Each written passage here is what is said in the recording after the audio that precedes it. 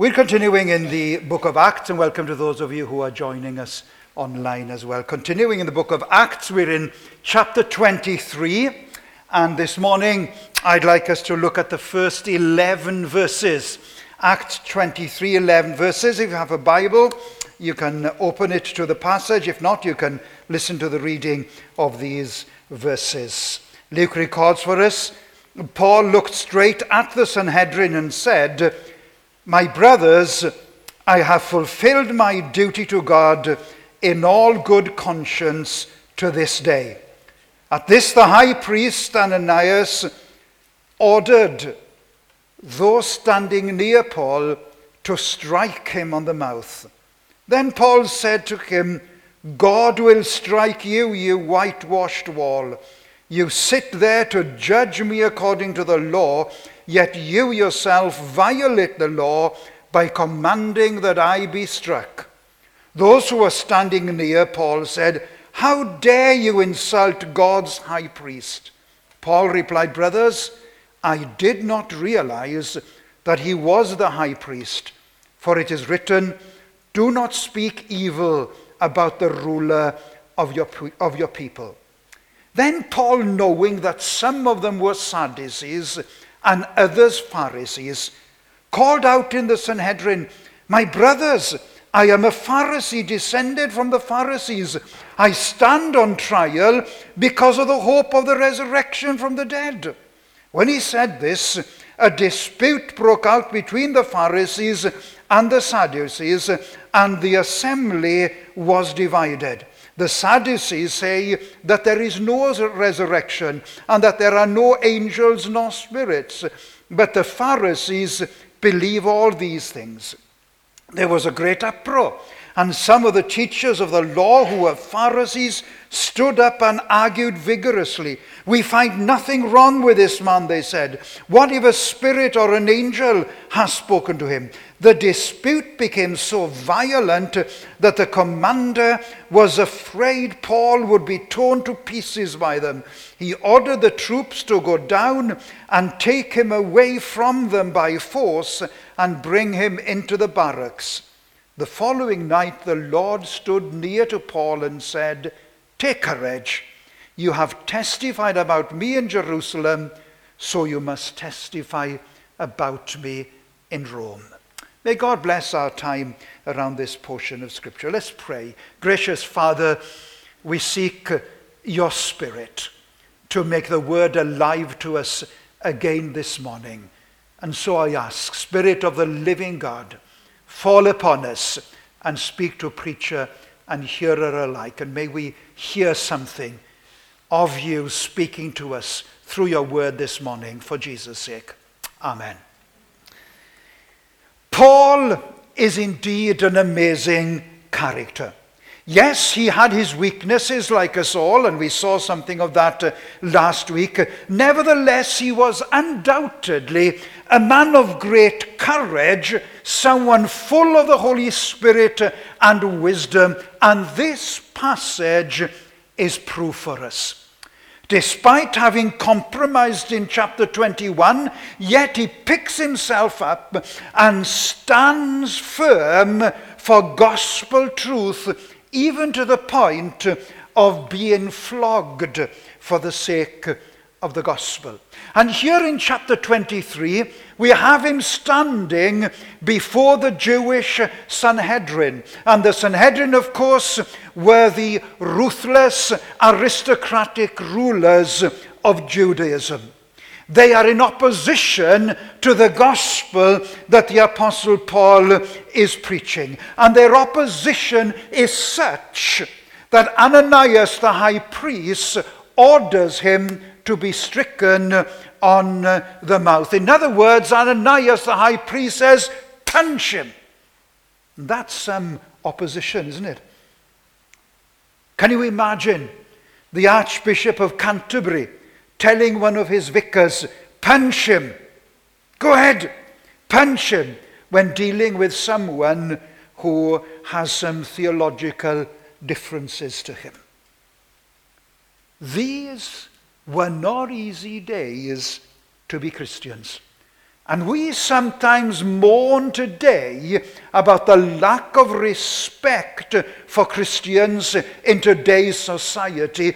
But compared with Paul and his comrades, listen guys, we're having an easy ride.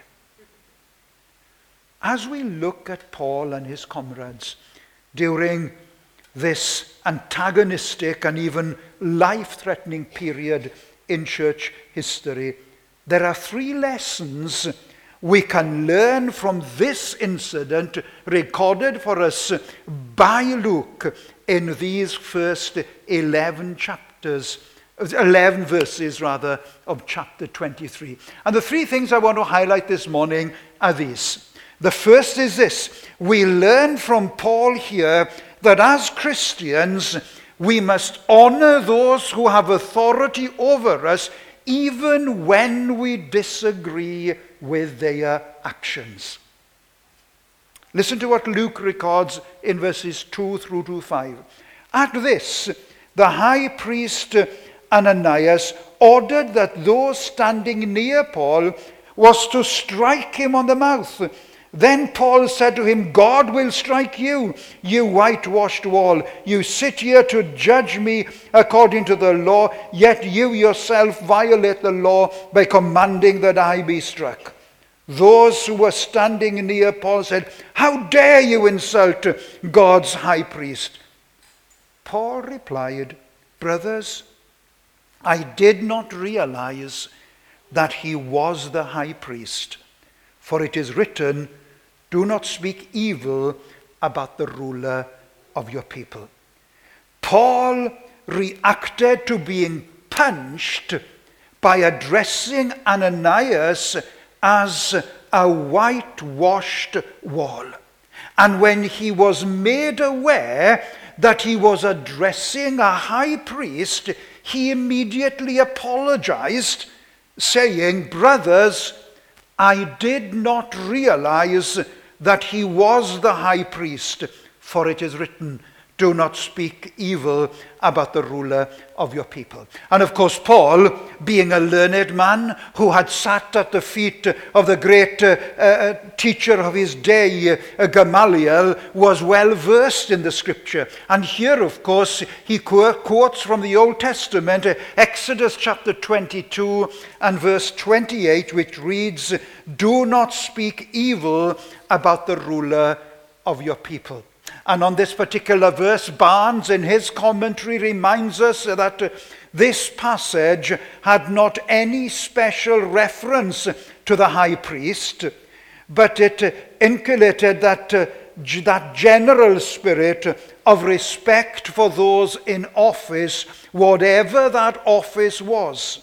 And as the office of a high priest was one of importance and authority, Paul declares here that he would not be guilty of showing disrespect for it or using reproachful language in regard to it.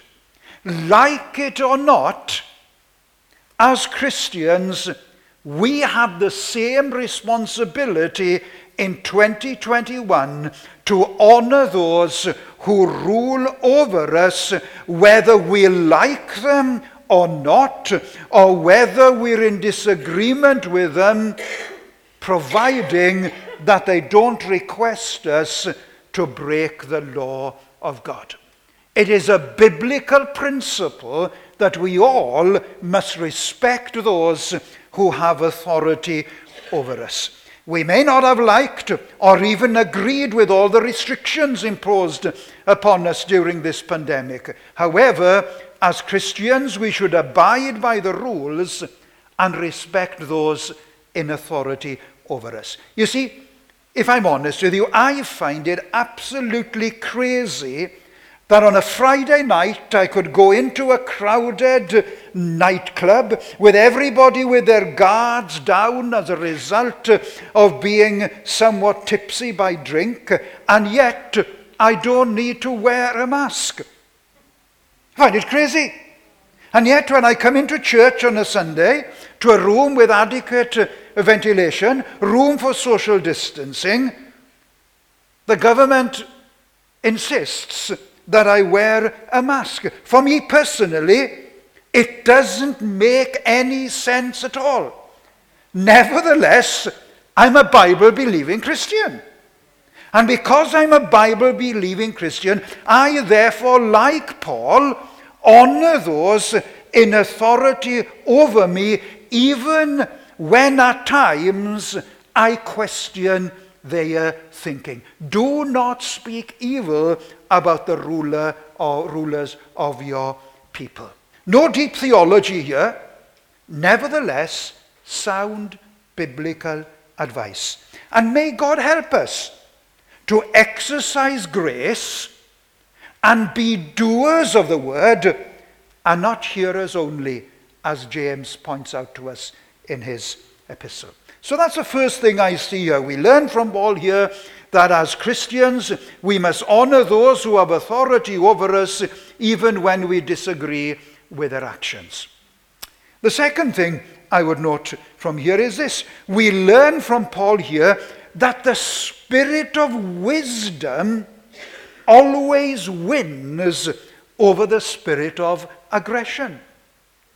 Having been punched in the face, one could well understand if Paul reacted with some aggression to his ill treatment at the hands of the religious leaders. However, the spirit of wisdom prevails. Paul knew the theological disagreements among the rulers between the group of Sadducees and the group of Pharisees, and listen to how he responds. My brothers, I am a Pharisee, descendant of the Pharisees. I stand on trial because of the hope of the resurrection from the dead. When he said this, a dispute broke out between the Pharisees and the Sadducees, and the assembly was divided. You see, Paul knew there's two groups here.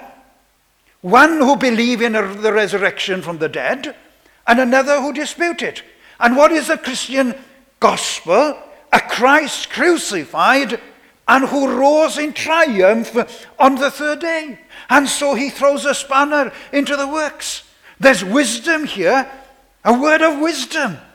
And doesn't Jesus say in Matthew 10 and 16, be as shrewd as snakes and as harmless as doves? Rather than responding with inflammatory words of aggression against their disbelief in a crucified Messiah and his resurrection, he turns their opposition to his preaching of a risen Jesus to an argument among them. I don't know about you, but I'm praying this morning, Lord, help me to learn from Paul's wisdom here. How often have I reacted to criticism with a spirit of aggression rather than pause and speak and seek a word of wisdom from the Holy Spirit? I don't know about you, and I'll hear Ruth saying an amen here. I am more prone to be like impulsive Peter than wise old Paul. I very often react before thinking and make things worse for myself. Am I the only one here? Or do I see a hand going up somewhere? Sometimes, you see, we can bring opposition upon ourselves because of our aggressive response. We can say sometimes the right thing, but if it's not in the right spirit and at the right time, we have failed. Wise old Solomon in Proverbs chapter 13 and verse 3 has this advice for us. Those who control their tongue will have a long life. Opening your mouth can ruin everything. I'm sure I'm not the only one who can testify to the truth of this verse. Yes, sometimes speaking up is needed, even commanded. But oftentimes, the wisest thing we can do is to bite our tongue, as Paul did here, and seek a word of wisdom. Some questions we can ask ourselves before answering our opponents are these. And I'm speaking to myself as much as I'm speaking, if not more, to you as a congregation. First, could these words hurt the person I'm talking to? Second, could these words damage my testimony? And thirdly, could these words make me look just as foolish as the foolish person I'm answering? Jesus went as far as to say that we should love our enemies. And Paul says that some of the qualities of love are, and I quote, love, he says, is patient and kind. Love is not jealous or boastful or proud or rude. It does not demand its own way. It is not irritable, and it keeps no record of being wronged. And when we face opposition and criticism because of our Christian faith, let us, with Paul, seek wisdom so that we might respond not with aggression and bring problems, more problems upon ourselves, but let us seek the wisdom of God. And sometimes we will be amazed, like Paul, at some thoughts that God may drop into our minds, when in that moment, rather than reacting, we say a quick prayer and bite our tongue. And then the third thing from this passage I see is this. We learn from Paul here that God always commends those who are truthful to gospel, who are faithful rather, to gospel truth. God always commends those who are faithful to gospel truth. Look at verse 11. The following night the Lord stood near Paul and said, "Take courage. As you have testified about me in Jerusalem, so you must also testify in Rome." You see, Paul bore a testimony of Jesus, that he was the true Messiah, that though he died, he was risen from the dead, and he was seated at the right hand of God the Father Almighty, and that he was the only Savior of men and women. God commended him. And there is nothing more encouraging for you and me as a Christian than to know God's commendation. Because of his faithfulness to gospel truth, God entrusted him to bear witness also in Rome. As he had borne a public and faithful witness to the person, office, and grace of Christ in Jerusalem, the metropolis of Judea, so it was necessary by the decree of God and for the glory of Christ that he should bear a like testimony in Rome, the chief city of the whole world of his day. And Paul gets to go to Rome because of his faithfulness to gospel truth. I'm sure we all want to hear those words of commendation one day. Well done, good and faithful servant. Let us therefore, like Paul, be faithful to gospel truth. You see, our calling and our duty as children of the light is to make sure that we shine the light of the gospel in this dark world that we find ourselves in. But before I go and point out to you what gospel truth is, let me make two important statements. First of all, believe the gospel for yourself. Don't promote a God who isn't precious to you. Those who are faithful to gospel truth are sincere Christians who help others to discover their God. And if for some reason you're here this morning or listening at home and you're not a believer, then can I encourage you? Believe the gospel for yourself so that you too can be faithful to gospel truth. And the second thing is this: live like a Christian. Why should anyone ask you about the hope that you have if they can't see it? Christians must consistently live according to the gospel.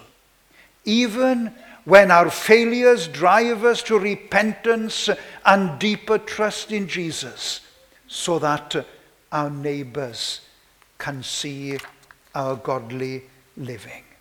May we win others for Christ because we let our light so shine before men, so that they might see our good works and glorify our Father in heaven. You see, you can't evangelize if you're not walking with the Lord. Being faithful to gospel truth means that we share the good news of the gospel by both our words and our lives. We used to sing a chorus many years ago, life of Jesus shining through, giving glory back to you. Being true to gospel truth isn't the promotion of a particular culture, but rather an announcement of a clear message about Jesus. Don't mistake the gospel for denominational or church tradition, for conservative values, for political affiliations, or common decency. Don't confuse the gospel even with the Bible in general. The gospel is the message that Jesus Christ died to save all who believe in him. And this morning, let me remind you, Jesus Christ has died for you. And you can know salvation. You can know the joys of sins forgiven. You can have that assurance of heaven this morning if you but believe this wonderful news of the gospel. And what is the gospel? If we share the gospel, if we are true to gospel truth, what is it that we share? Well, Will Metzer explains being true to a gospel presentation simply requires Christians to elaborate on 4 familiar words. And the 4 familiar words are these. The first is God. We tell people that God is creator, that he is holy, and that he will hold people accountable for their ungodliness. The second word is people. God made people good like him, but sin separates us from God and therefore subjects us to punishment. The third word is Christ. Christ is the God-man. He came to do the works that he came to do the works that please God for people who can't. And the fourth word he says is faith. Faith is our response to the gospel. Faith is how Christ's righteousness becomes our own. And so therefore, this morning, I want to be faithful to gospel truth. I want to stand for God, who is holy and who is righteous. I want to remind people that they were created in the image of God. However, they have sinned. But the good news is Christ. He came into the world to do for men and women what they couldn't do for themselves. Atone for sin. And how did he do that? He did it by dying the most horrific death of all on the cross, so that men, by believing in him, can have salvation. And then I want to be true in proclaiming faith. It's not by works of righteousness, it's by faith. For by grace are ye saved through faith, that not of yourselves, says Paul. It is the gift of God. And I want to invite men and women to put their faith in the finished work of Christ, in who the Bible says Jesus is and what he has done, so that they can join me on that road, on that pathway that leads to heaven, because Jesus said, I am the way, the truth, and the life. No one comes to the Father except through me. And this is exactly what Paul did throughout his ministry, and as a result of his faithfulness to gospel truth, he enjoyed God's approval and commendation. You see, so committed was Paul to gospel truth that he told the believers at Corinth in 1 Corinthians 9 and 16, he said, yet preaching the good news is something I can't boast about. I am compelled by God to do it. How terrible for me if I didn't preach the good news. In one sense, he says, my conscience would reproach me, my judgment would condemn me, my heart would pain me. How terrible, he says, for me if I don't preach the good news. Friends, listen, Christians believe God has spoken clearly, unmistakably, uniquely in the person of Jesus Christ. We believe the story of the universe only makes sense when Jesus is at the center of it. Thank God this morning for gospel truth. And God challenges you and me to be faithful to gospel truth. In God's gracious economy, he has chosen to convey this glorious message. How? Through you and me. Listen to Paul in Romans 10:14-17. He says, how can they call on the one whom they have not believed in? And how can they believe in the one whom they have not heard? And how can they hear without someone preaching to them? And how can they preach unless they are sent? As it is written, how beautiful are the feet of those who bring good news. But not all the Israelites accepted the good news. For Isaiah said, Lord, who has believed our message? Consequently, says Paul, faith comes through hearing the message, and the message is heard through the word of Christ. So how is your neighbor? How can your friend? How can your classmate? How can your roommate in university hear the gospel? Well, faith comes by hearing. And how is he or she going to hear? Because you're going to share the gospel with them in word and in lifestyle. Let us be true to gospel truth and proclaim it in word and deed. As Vernon Hyam reminds us in his great hymn, great, he said, is the gospel of our glorious God, where mercy met the anger of God's rod, a penalty was paid and pardon bought, and sinners lost at last to him were brought. Oh, let the praises of my heart be thine, for Christ has died that I might call him mine, that I might sing with those who dwell above, adoring, praising Jesus, King of love. Friends, let us learn from Paul in persecution and emulate him from this passage as we journey through life in this ever-increasing secular society that we find ourselves in. Let us, as 2021 Christians, honor those who have authority over us, even when we disagree with their actions.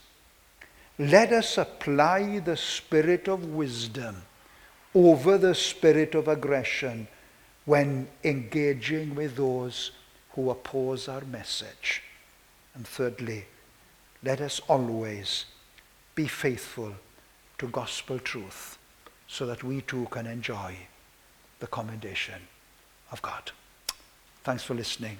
God bless you.